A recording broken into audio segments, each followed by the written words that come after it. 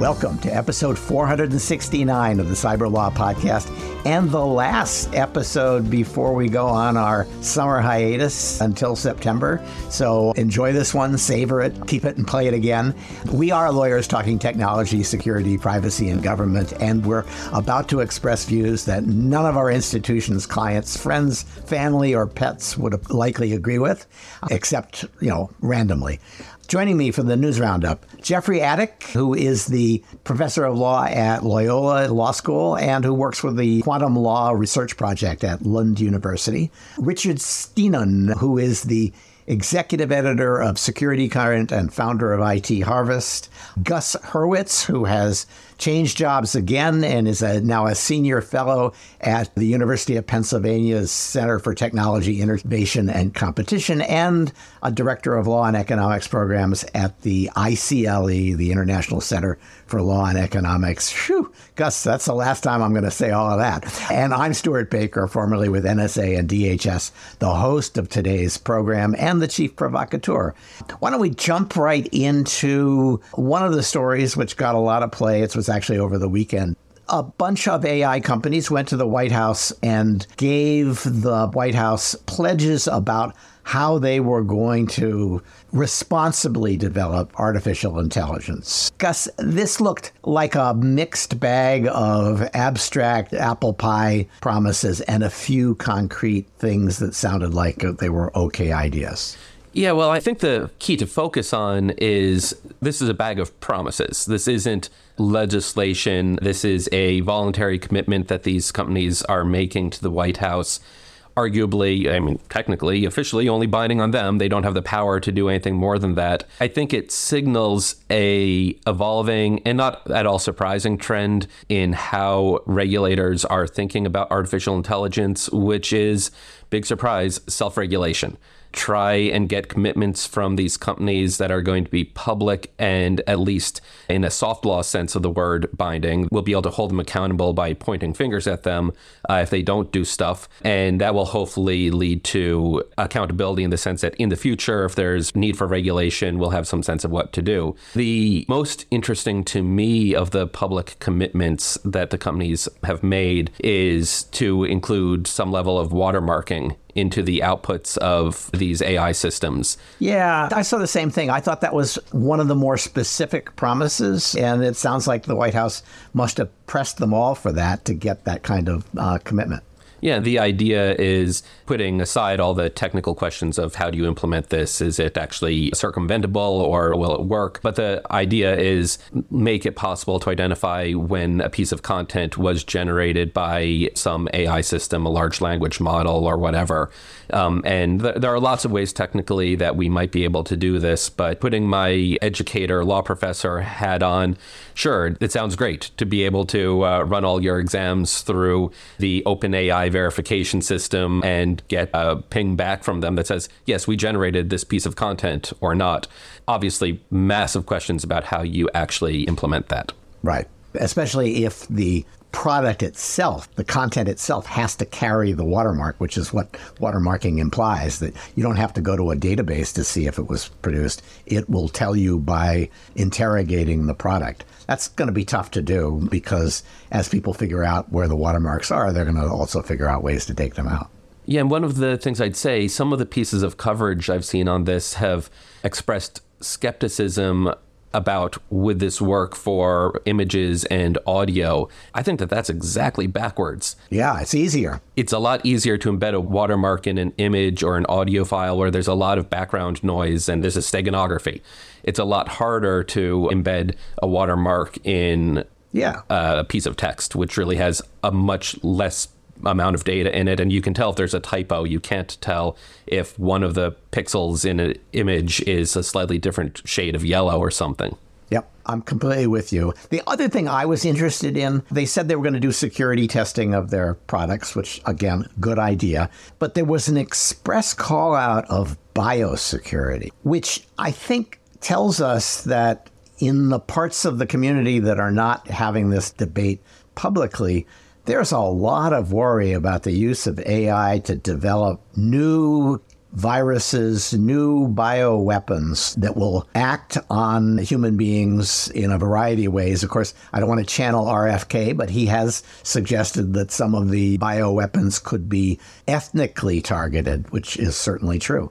So there does seem to be a real concern that one of the worst early uses of AI will be to go through the genome and find a whole bunch of stuff that we're susceptible to that nature hasn't yet discovered. So I thought you were going to say bias security. I'll briefly note that one of the other things that the pledge encompasses is bias reporting for these systems. So the companies are going to be issuing some reports. But you're right, there are going to be security audits. I always loathe to talk about this. The biosecurity area is so fascinating. And I have a colleague, a former PhD student, who actually did his dissertation on cybersecurity and synthetic biology, basically programmable biology. And it is some of the most fascinating, potentially groundbreaking, good for humanity stuff out there. And anytime you talk about it, you very quickly go down the rabbit hole of, and some crazy mad scientist in his lab with $5,000 worth of equipment could develop a pathogen that would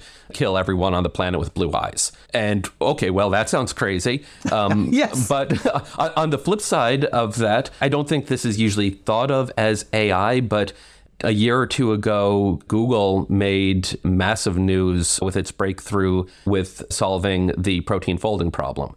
And that was basically an AI-style application, and the medical benefits of solving the protein folding problem, basically being able to predict the functional characteristics of proteins computationally without running through actual testing in the lab, it's just massive. So these are really important concerns and challenges that we don't want to foreclose the ability to do this kind of research.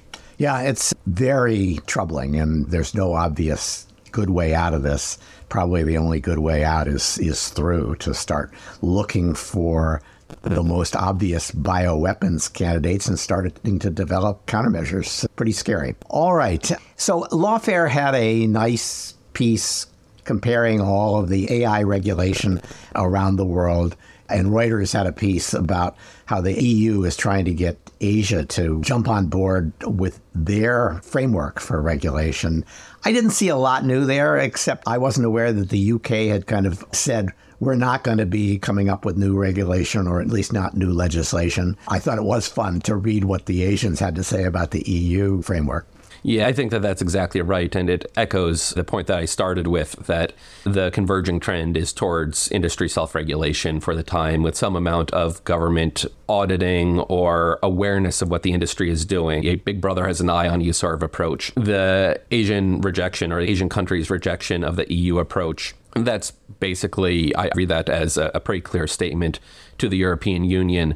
Your approach is losing. Countries around the world recognize that this is going to be developed. We can't stop it. We can't take a precautionary approach to it. If we try to, we're going to be economic losers. So it remains to be seen, will the European Union stick to its guns and continue down the path of condemning its economic growth to a trajectory of minimalism? But I expect the answer is yes, but the technologies will continue to be developed. The show will go on. I couldn't help thinking of I had that dialogue with Max Schrems in which I referred to GDPR as a kind of quasi-neo-colonial measure in which their rules were imposed on the rest of the world. And he was just shocked that anyone would say that. And I will say, nothing rebuts that argument like trying to sell your regulatory agenda to your former colonies. Okay. Jeff, one of the stories also indicated that Chuck Schumer has decided to put a bunch of his AI regulatory proposals into the NDAA. I have to say I was really underwhelmed with the proposals that he planned to instantiate in law. Yeah, the actual parts of the manager's bill, which is the part, I guess, that Schumer personally controls, does have some AI measures that have something to do with the Defense Department's operations, but they are rather minor. It almost seems as if he's doing something just for the sake of doing something with regard to the regulation of AI. way of kind of... Oh, that couldn't happen. This is Washington. That wouldn't happen. The potential of breaking a logjam and actually, pointing to some kind of motion on Congress's part. What's also interesting is, obviously, there are a bunch of other senators out there that have their own pet AI projects, and the possibility that other things could be stapled on and get a little bit more content. But unlikely to be anything earth-shaking if any of this survives either Senate procedures or the eventual reconciliation with the House on the Defense Department's budget.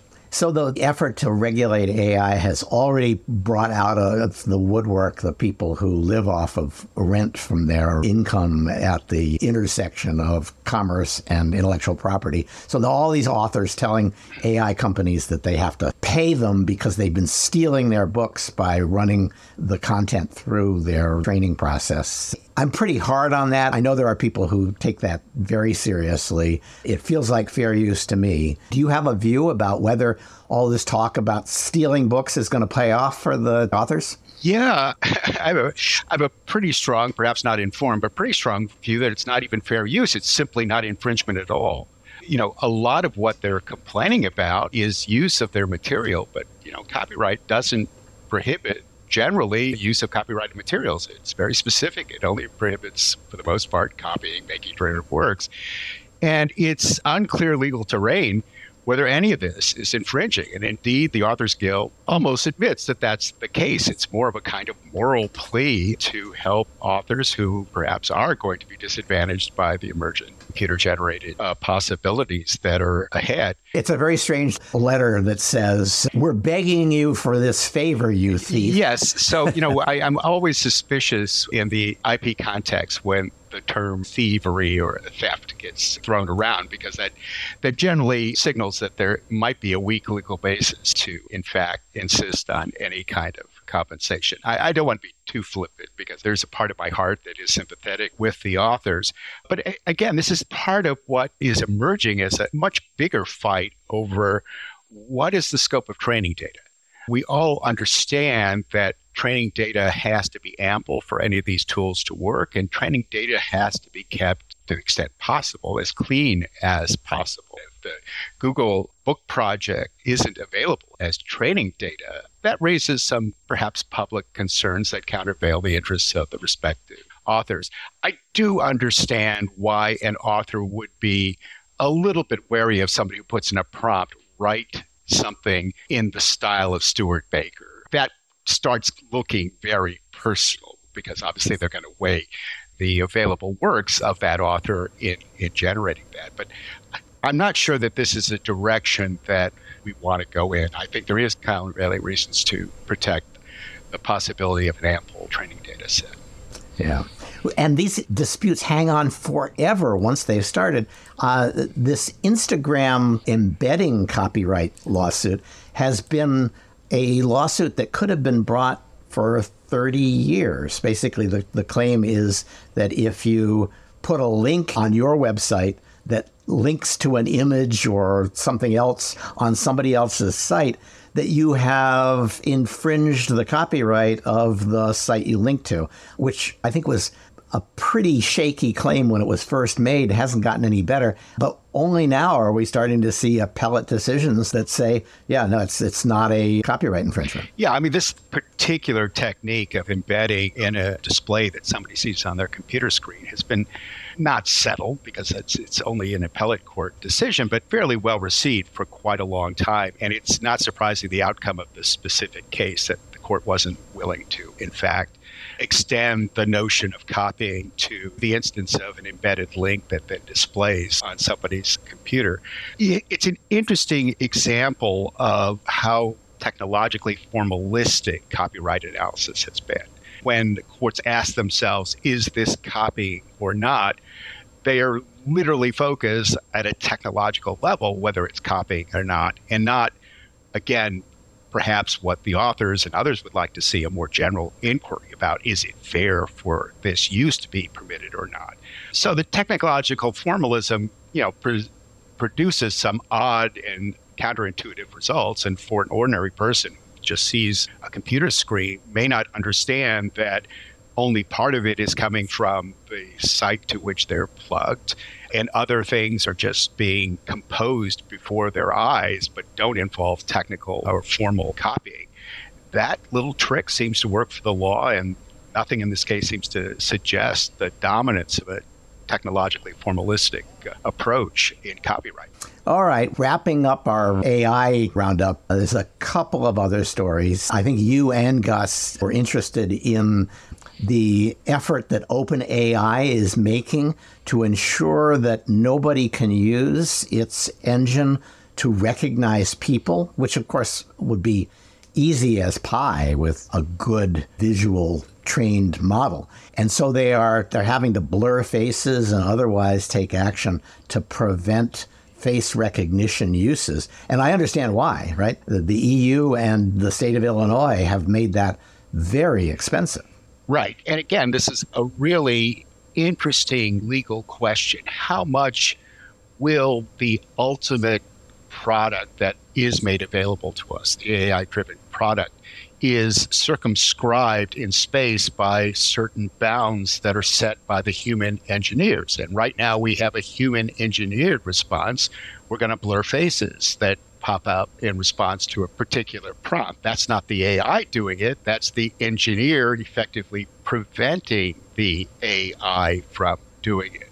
But does that human fingerprint on the ultimate deliverable, does that color our view as to how much the machine might be responsible versus how much would human engineering be responsible in a way that would drive legal consequences? Well, I think at least with a BEPA, which is the Illinois law, collecting the measurements of somebody's face is a biometric collection that you can't do without a fair number of formalities. So there is a real risk that buried in your AI model are the mechanical and digital tools necessary to recreate faces. And that might be enough to create massive liability.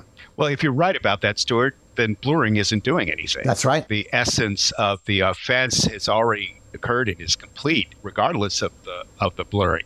So the blurring just becomes a public relations gesture. Or it may be that if it's not tied to an identity, that would be permissible. But my experience with BEPA is that the courts have been very literal, not necessarily very aggressive sometimes, but quite literal. And so your face measurements constitute biometrics, and if they are collected, you have to have consent, you have to destroy it after 3 years, a whole bunch of things that no AI engine is going to be able to do. So I would say one of the fascinating things this illustrates the entire discussion, on the copyright side of things, there is some clear problematicness to how these systems are working with these materials. And it also technically pretty clearly doesn't fall under the auspices of the law. On the other side, there is also some clear problematicalness, perhaps, on the facial recognition side of things. And when I say that, in both of these cases, there are good uses as well. But with BEPA and similar laws, it's almost impossible. I think there are fair readings of BEPA under which you could say it's almost impossible for these systems not to be violating BEPA. And what I think this really illustrates is we're in the early days of figuring out what the regulations, what the rules governing these systems, even just how to conceptualize the governance of these systems, because they are so fundamentally different from our human experience with how we produce, use, consume, analyze information, that we're just still groping at the elephant, and occasionally we're going to be kicked by it, which is pretty scary. And I'd say that the facial recognition, some of the companies have voluntarily expressed concern and said, we're not going to enable these technologies, these features. We've also seen similar things with voice recreation, voice synthesis. Some companies have said, look, we've developed this technology and we're not going to release it because we think the risk of abuse is too great. And I think there's a really important element of leadership going on there with companies that are first movers that develop these technologies, and then they say, look, everyone, we have this capability, we've decided not to release it. That's a signal to regulators and other companies that, hey, you all could do this too, but maybe you shouldn't. And that's going to, I think, continue to play an important role in the self-regulation discussion around these technologies. So how do you think that this plays to what Meta is doing, which is clearly different from what OpenAI and Google are doing, which is developing tools and keeping them proprietary? Meta pretty clearly is of the view that it should develop the tools and make them available, or at least the fruits of those tools, in an open framework that would allow Meta, I'm sure, will put in all the usual standard security things so that your AI can't use bad words or show a disproportionate number of minority groups or majority groups in a response to a search. But their open source tool can quite easily shed all of that and be used for whatever the open source developer wants it to be used for. So is this Meta being clever and letting other people go out there and throw themselves on the barbed wire to open a path, or are they being irresponsible?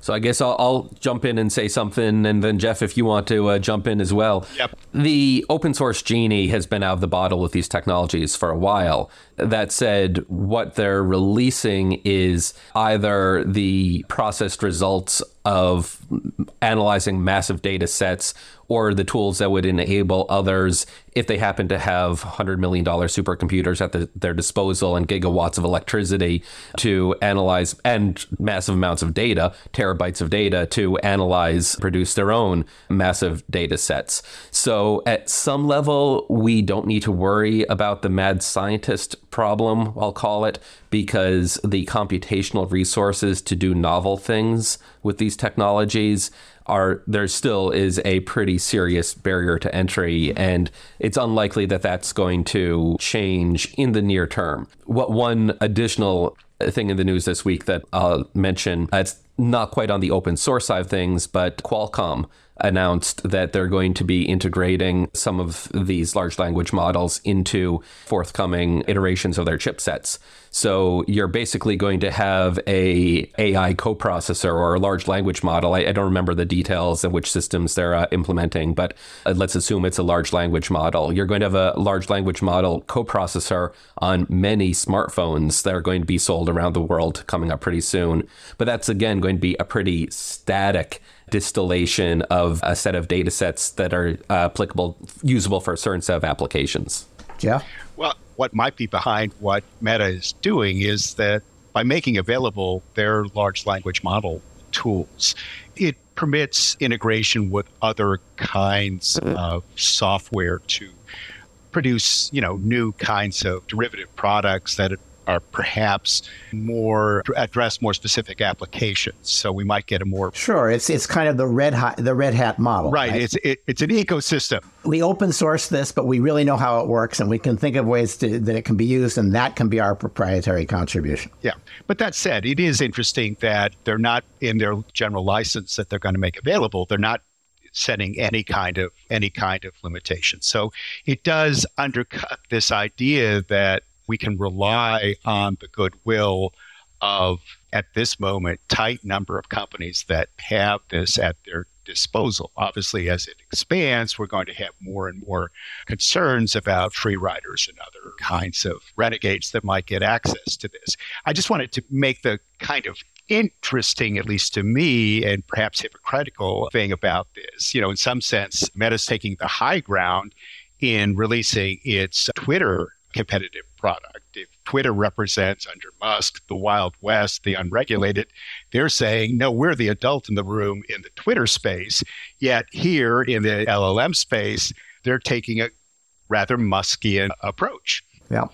You can't scratch somebody in Silicon Valley without finding a Musk in ambition, if not in fact. Okay. So, Richard, I want to take you back to something we talked about actually last week, I think, which is the National Cybersecurity Strategy Implementation Plan, which was the White House saying, okay, we have a strategy, and now we're going to tell you how we implement it. And I said nice things about it because it, in form, was pretty good. It said, here's what we said in the strategy. here's who's in charge, here's what we're planning to do, here's when it's going to get done. And all of that was true. But the Atlantic Council Cyber Statecraft Initiative went through and marked it up. They basically just had all their folks treat it like a Google Doc. And I would say that made the implementation plan a good deal less impressive. So I've got views on that, but I thought it would be good for you to introduce what the Atlantic Council did. Sure. And I think what the Atlantic Council did through their DFIR lab is brilliant, right? It's really, really well done and easy to go through and go, hey, yeah, those are good points that they're making. And the points are, look at when the strategy document came out, it was a framework. And in retrospect, it's late, right? I'm thinking back to the Wake Up Call article in Foreign Policy, I think is where William Lynn wrote it. Mm-hmm. And that was 2008. Right, and that's when at least the DoD woke up and realized, wow, we've been compromised over and over by the Chinese. We have to do something about it. And they did do something, right? They created U.S. Cyber Command, and the people that countered the agent.btz buckshot Yankee worm ended up heading up the new Cyber Command and NSA. Well, you were there. You remember that well, I'm sure. So, okay, that's when we should have created a cybersecurity strategy that looks like the one we have today and gone down the path, followed up 3 months later by an implementation document like the one we have. And I think where people are starting to immediately respond is, yeah, this is great. It sounds a lot like the parts you left out of the strategy doc. Okay, how are we going to do this? Well, we're going to have a bunch of meetings and a bunch of agencies and assign responsibility, which is great. You have to assign responsibility. But there's no there. There's no, we're going to do this. And as a matter of fact, we've done this. We have allotted budget. We've given budgetary authority to CISOs. There are no CISOs in the federal government that have any spending authority, right? It's only the CIOs that have that. We are going to lobby Congress, and we're going to get a law that says we have to do a better job. We're going to do something. We're going to pass the breach disclosure law that's been in and out of every session of Congress since 2005. I was at the first one that was voted on. We're going to actually do something. And this is a huge opportunity for CISA and the other, Office of National Cybersecurity Director. There's a huge opportunity for them to actually do something. And they should take the summer doldrums and get something done. And so we can talk about something other than policy and documents and plans for the future and reports that we have to keep reading to see if they're actually doing anything. Well, to put a fine point on that, the fact that we have the strategy, and the strategy said some things that were groundbreaking. Yeah. It had a provision that said we're going to hold the stewards of our data accountable, which was basically saying you guys have our data and you need to secure it. And if you don't, liability should follow. And then they had a provision that said if you make an insecure product, we are going to shift liability to you. And so those were very bold statements. When it came time to say, how are you going to implement that, DFIR Labs shows just how far they fell down. Article 3.1, hold the stewards of our data accountable, doesn't even have an implementation entry. It's like it wasn't in the report.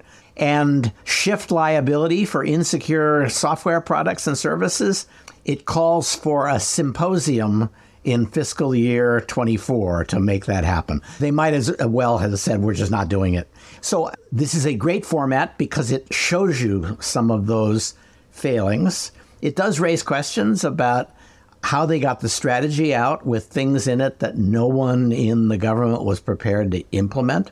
And then this may tell us something about Chris Inglis's departure, Kemba Waldron's not getting the permanent nod, that actually trying to implement that turned out to be something that there was not as much of a constituency in the White House for as expected. And they punted, and that hurt the reputation of the people who produced the strategy. I'm just guessing, but I suspect that happened. I think you're right. I think that the Atlantic Council cyber team realizes that if you're going to assign liability to the custodians of our data, you're calling out Microsoft and Google. right? They have, Google, we're all using Google Chrome to record this, something I would otherwise not use at all. Chrome, of course, has more vulnerabilities than anything else ever produced, right? It's 2,000 critical vulnerabilities every single year. And Microsoft created the entire security industry by having products that were not secure. And of course, they're still suffering from vulnerabilities and doing things wrong that cause a whole bunch of problems. They definitely don't want liability for all of that. Yeah.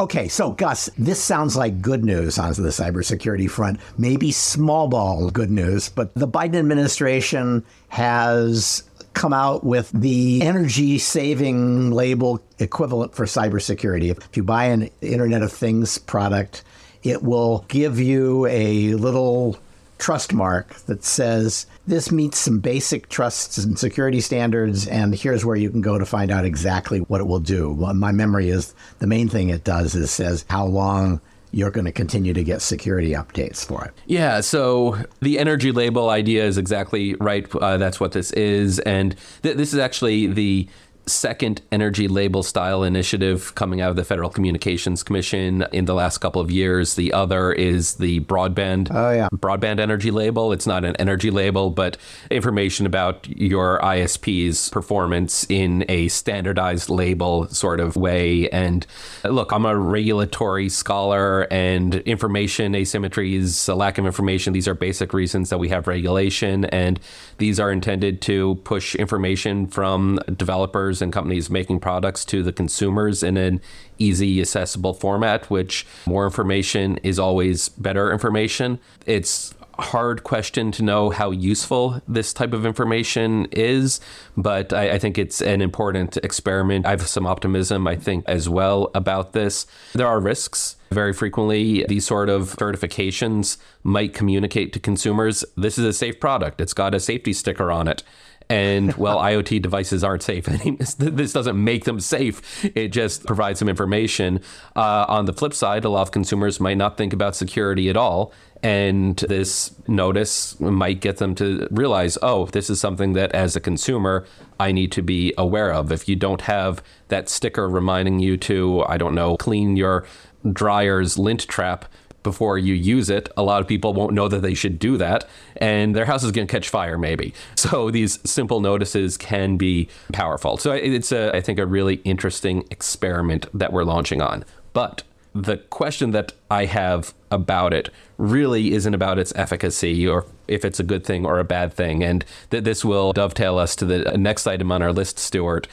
What authority does the FCC have to actually do this?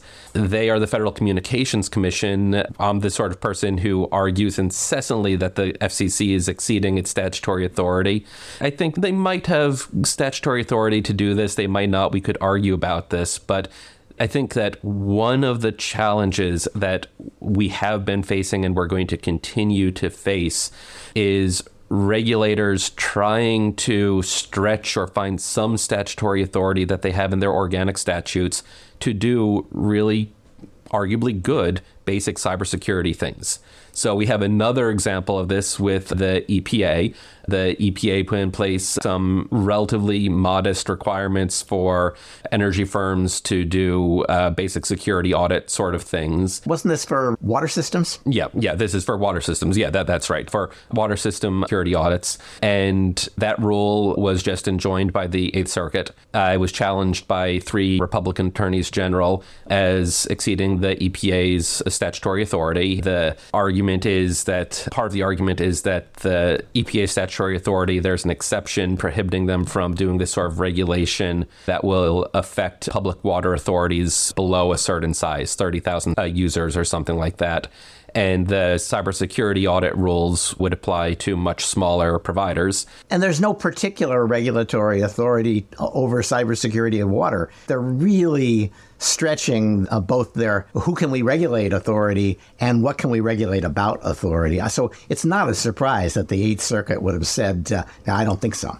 Yeah, I think that's exactly right. And I could make the same argument about the FCC and cybersecurity notices on devices.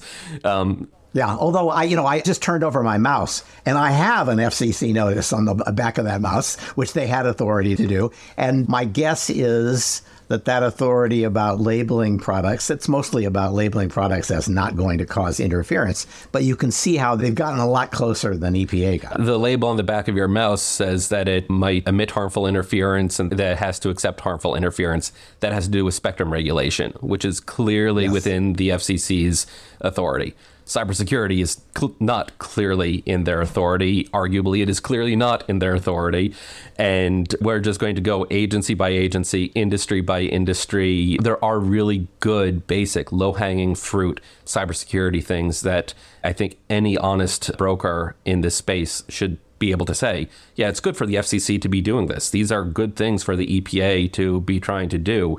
But if it imposes costs on industry, there are going to be good arguments that it exceeds their authority. So here's another quasi-regulatory move by a government agency without any obvious authority. Richard Cisa said Microsoft needs to expand the free logging that you get for cybersecurity purposes when you get cloud services from Microsoft. And they've been saying that for really a year or two, probably because there was a hack about a year ago where CISA realized that they didn't see it coming because a lot of the agencies that were hacked didn't have the expanded super cool logging feature that Microsoft was charging a lot for.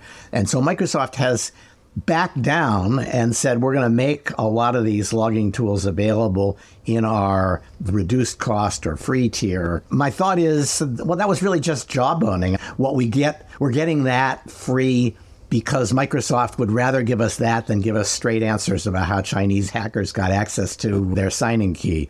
But your thoughts on this? Yeah, certainly. The one thing that it points out is that CISA's in regular talks with Microsoft, as of course we knew, but that's a great thing, right? Microsoft controls a lot of the digital ecosystem and is at the crux of a lot of the problems and the solutions. So a great place for CISA to have those conversations.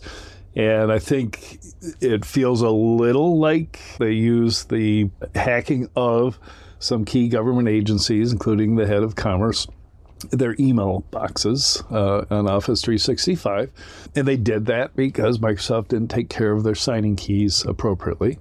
But they could have detected it if only they had access to the good logs, right? The extra ones. Actually, they did detect it, and they did detect it through the logs, as I understand it. I assume that conversation went, we found this. You didn't find it. We found it because we were using this logging tool that you charge too much for. You need to make it available to other government customers and maybe other customers generally because it's too important a security tool. So, yeah, it was jawboning, and maybe that's a good deal. Maybe arm twisting.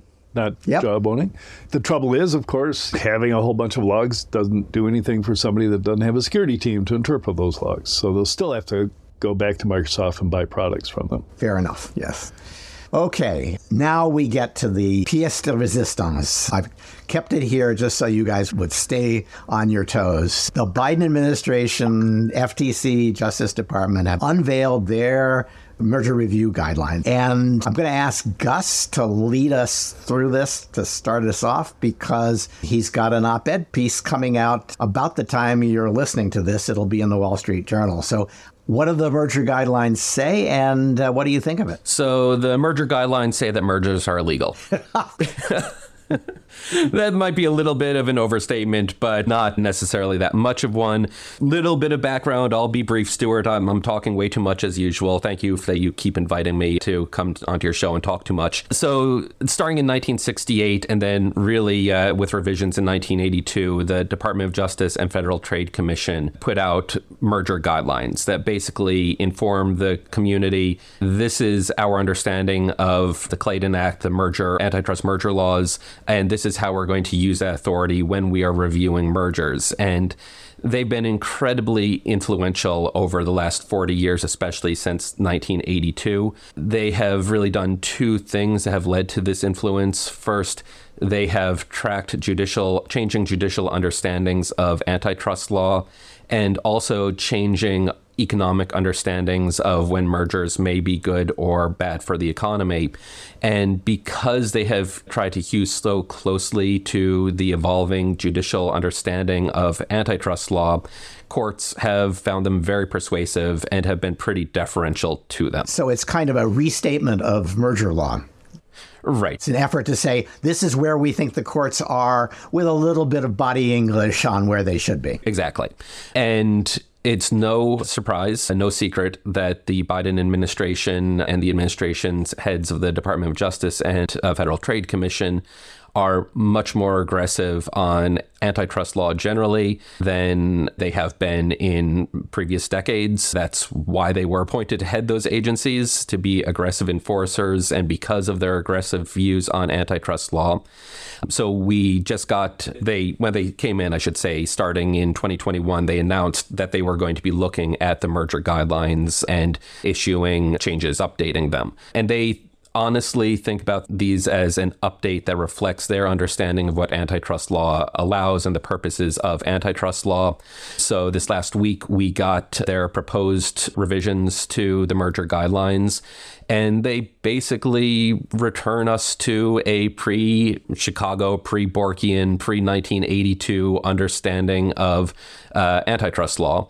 Among other things, they rely heavily on old case law that is technically still, it hasn't been rejected by the Supreme Court.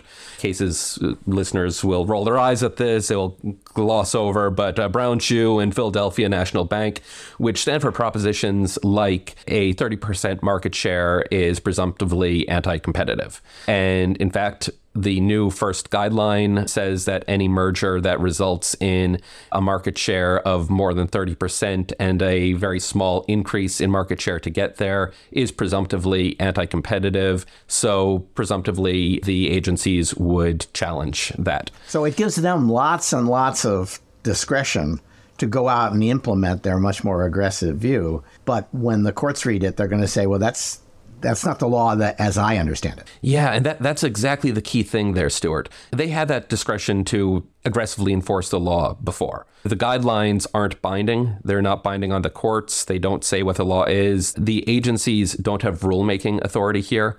So this isn't like an APA rulemaking authority process where the outcome gets some binding legal power over the courts.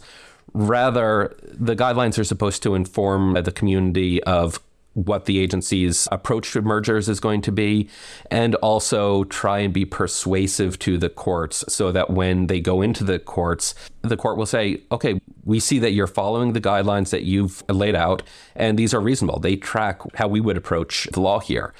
These guidelines don't track how the courts over the last 20, 30 years have been thinking about antitrust law. They are a stark break, in fact, from judicial approaches to antitrust law over the last 30 years or so. What's going to happen when you march into court and you say, Your Honor, so-and-so here on behalf of the Department of Justice Antitrust Division, here's my argument. The court's going to look at this and say, look, your boss is telling you to come in here and ignore the law. That's not a good position to have going into a litigation. Richard? My biggest concern is this is the wrong time to implement something like that, especially in the tech economy that I'm in. That mergers and acquisition are going to be the savior for the fallout. Rather than have failures, we're going to have companies selling for less than their investment, but the technology and sometimes the jobs will be protected. So I'd sure hate to see them come up with more draconian rules right when the need for mergers is going to be there. Jeffrey? Well, I think Gus captures a lot of the history here. This whole system worked when we were on a deregulatory slope, because all DOJ and FTC had to say is, we're not going to challenge. And that actually makes law, because that's the end of the game. It doesn't go to the courts when you're deregulating and not challenging mergers. If you're going to make a 180-degree turn, yes, you're going to encounter all the turbulence that Gus spoke up. But in fact, we probably have thin law, and I'm not supportive of this necessarily, but if we have DOJ and FTC bringing opposition to mergers into the court, at least there's fodder there for the courts to decide whether they want to follow along or not.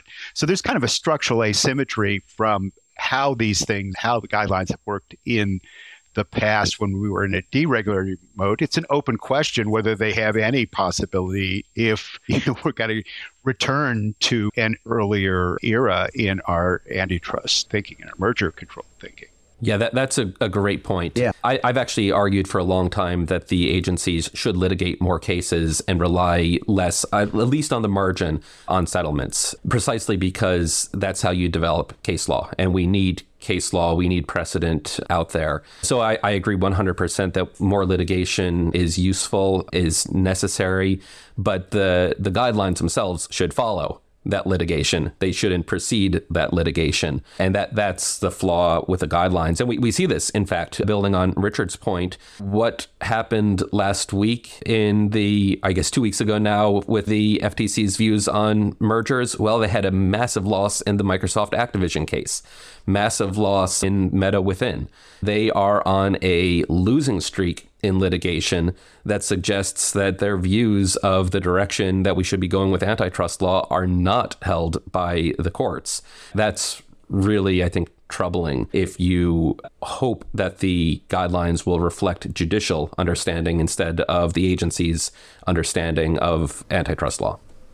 All right. We've got 2 or 3 stories to get through. We'll try to do them quickly. Richard, the U.S. government picked a couple of European spyware firms, little ones too, I think, to impose sanctions similar to their sanctions on NSO. I guess that's part of what the U.S. government thinks its job regulating the global market for spyware is.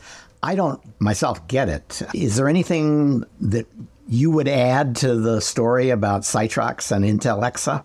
Yeah, when you essentially shut down the major player, in this case NSO Group, which maybe it suffered from the U.S. sanctions, but certainly suffered from internal stuff and changed ownership, and they're probably splitting off divisions. You're going to create competitors that say, hey, there's a vacuum to fill. Right. So smaller organizations will crop up. So the U.S. has to continue down that path. These are nefarious organizations who come from intelligence communities and law enforcement, and then they sell back to them.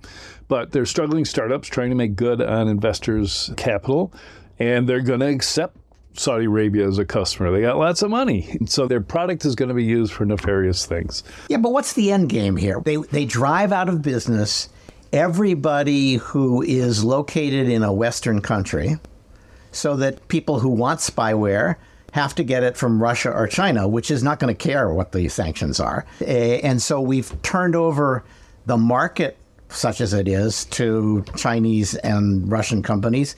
And of course, the Chinese and Russian companies are going to build spyware into the spyware. So the people who are buying the spyware are also going to be subject to intelligence collection by Russia and China. I don't see how the U.S. government is getting a lot out of this moralistic campaign. Maybe it's only that authoritarian states will spy on their citizens in the blatant way, and it'll be free for all. Any police department can do it. Any agency can do it. But in the Western world, not so much, though it'll still happen. Okay. Yeah. I think that's also true of the Western world because of, things like law. Okay. Europe recently kind of woke up to discover that a lot of the European semiconductor engineers were originally Chinese nationals, and a lot of them had gone back because China was paying them a lot more than they could earn in Europe. Jeffrey, this sounds utterly plausible, and what I'm surprised is that somebody hasn't written the same story about the U.S., because I'm sure the same thing happens here. Exactly, Stuart. That's exactly what the question that this report raises is, so, well, what are the numbers for the U.S.? I imagine there are as many, if not more, Chinese nationals that have been working in U.S. industry. How many of them are going back? It's just an interesting juxtaposition of this suddenly reverse brain drain anxiety that's felt probably both in Europe and in the United States as Chinese nationals return home with thoughts in their head that may or may not constitute trade secret theft, with the current U.S. efforts to starve China from advanced semiconductor technology. This obviously is a potential source of Chinese catch-up, which triggers all kinds of concerns on this side. Yep. Okay, 2 techno-panic stories in which Bien-Pensant class says, wait a minute, technology is being used to catch criminals. That can't be right. So I think it was a New York Times story about how if you combine artificial intelligence with license plate readers, you can suddenly do all kinds of pattern recognition. And it looks like the New York cops found a dope dealer just by looking at his travel patterns. Yeah, so Stuart, I'll be quick on these pieces because I think they're interesting, but also we don't have much new to say on them. Boy, oh boy, we can use technology to identify troubling patterns and identify criminals, tracking their cars, tracking their faces, tracking their cell phones. And you know what? If we can do that without errors, I think that is great, and I want to live in that world. There are going to be errors, so there are hard questions. And how do we balance the risks to encroachment of individual freedom and liberty, especially when a lot of this can be outsourced from the government to private actors that then can provide this information to the government, bypassing Fourth Amendment protections? Well, now we're in a scary dystopian world, and we're trying to figure out where that line is. And my biggest concern with all these discussions is there's a lot of good that can be done here. I want to live in a world where we can use AI to identify serious criminals and get them off the streets. I don't want to live in a world where low-level employees at DHS can query databases just because they're interested in making my life miserable or picking fights with their political enemies. So it's a balancing problem. I did enjoy, I have to say, I read the serial killer from Gilgo Beach stories. I just couldn't resist. It did feel like a thriller in which they gradually identified where he lived, where he worked, more or less, and then started saying, what else do we know? They got a car description. They found a car in the area where he lived that was registered there.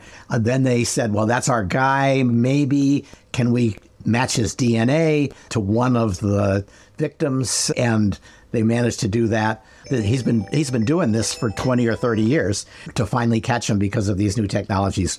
It was sort of satisfying.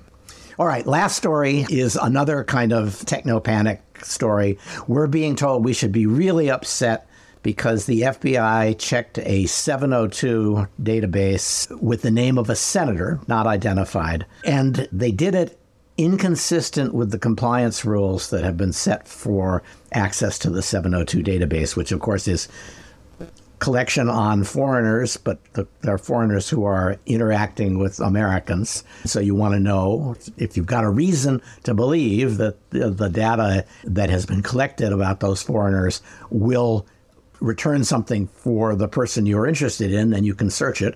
But the evaluators of this search said it was not a good search, even though the senator was being targeted by foreign intelligence. And it was very unclear how it was that the FBI guy who said, well, if he's being targeted by a foreign intelligence service, maybe I'll check these records of foreign intelligence targets to see if his name's in the record. But they said no, and I think it may be he just used his last name. He didn't try to limit the search. Maybe there was no obvious reason to think that he would be in touch with these particular targets. I frankly think, as opposed to a scandal about FBI abuses, this is starting to look like a scandal about writing rules that actually deter people from conducting reasonable searches that will protect, in this case, a senator. Nobody's going to do that again. And especially because under enormous pressure from Congress, the FBI has started to say, yeah, we could even prosecute you for doing this. And so agents are just going to say, well, maybe I'll just decide that the better part of valor is not to do these searches. So that's the latest semi-scandal. I think it's a scandal that they said this search was bad, but the scandal that you're going to hear about in the press is FBI conducts warrantless surveillance of a senator. It's nothing like that. Okay, Richard, Jeffrey, Gus, thanks for joining us for our swan song for the summer. To our listeners, if you've got questions or comments, send them to cyberlawpodcast@gmail.com. Leave us a review. We're always glad to get reviews. We sometimes read them on the air. And that's it. This has been episode 469 of the Cyber Law Podcast.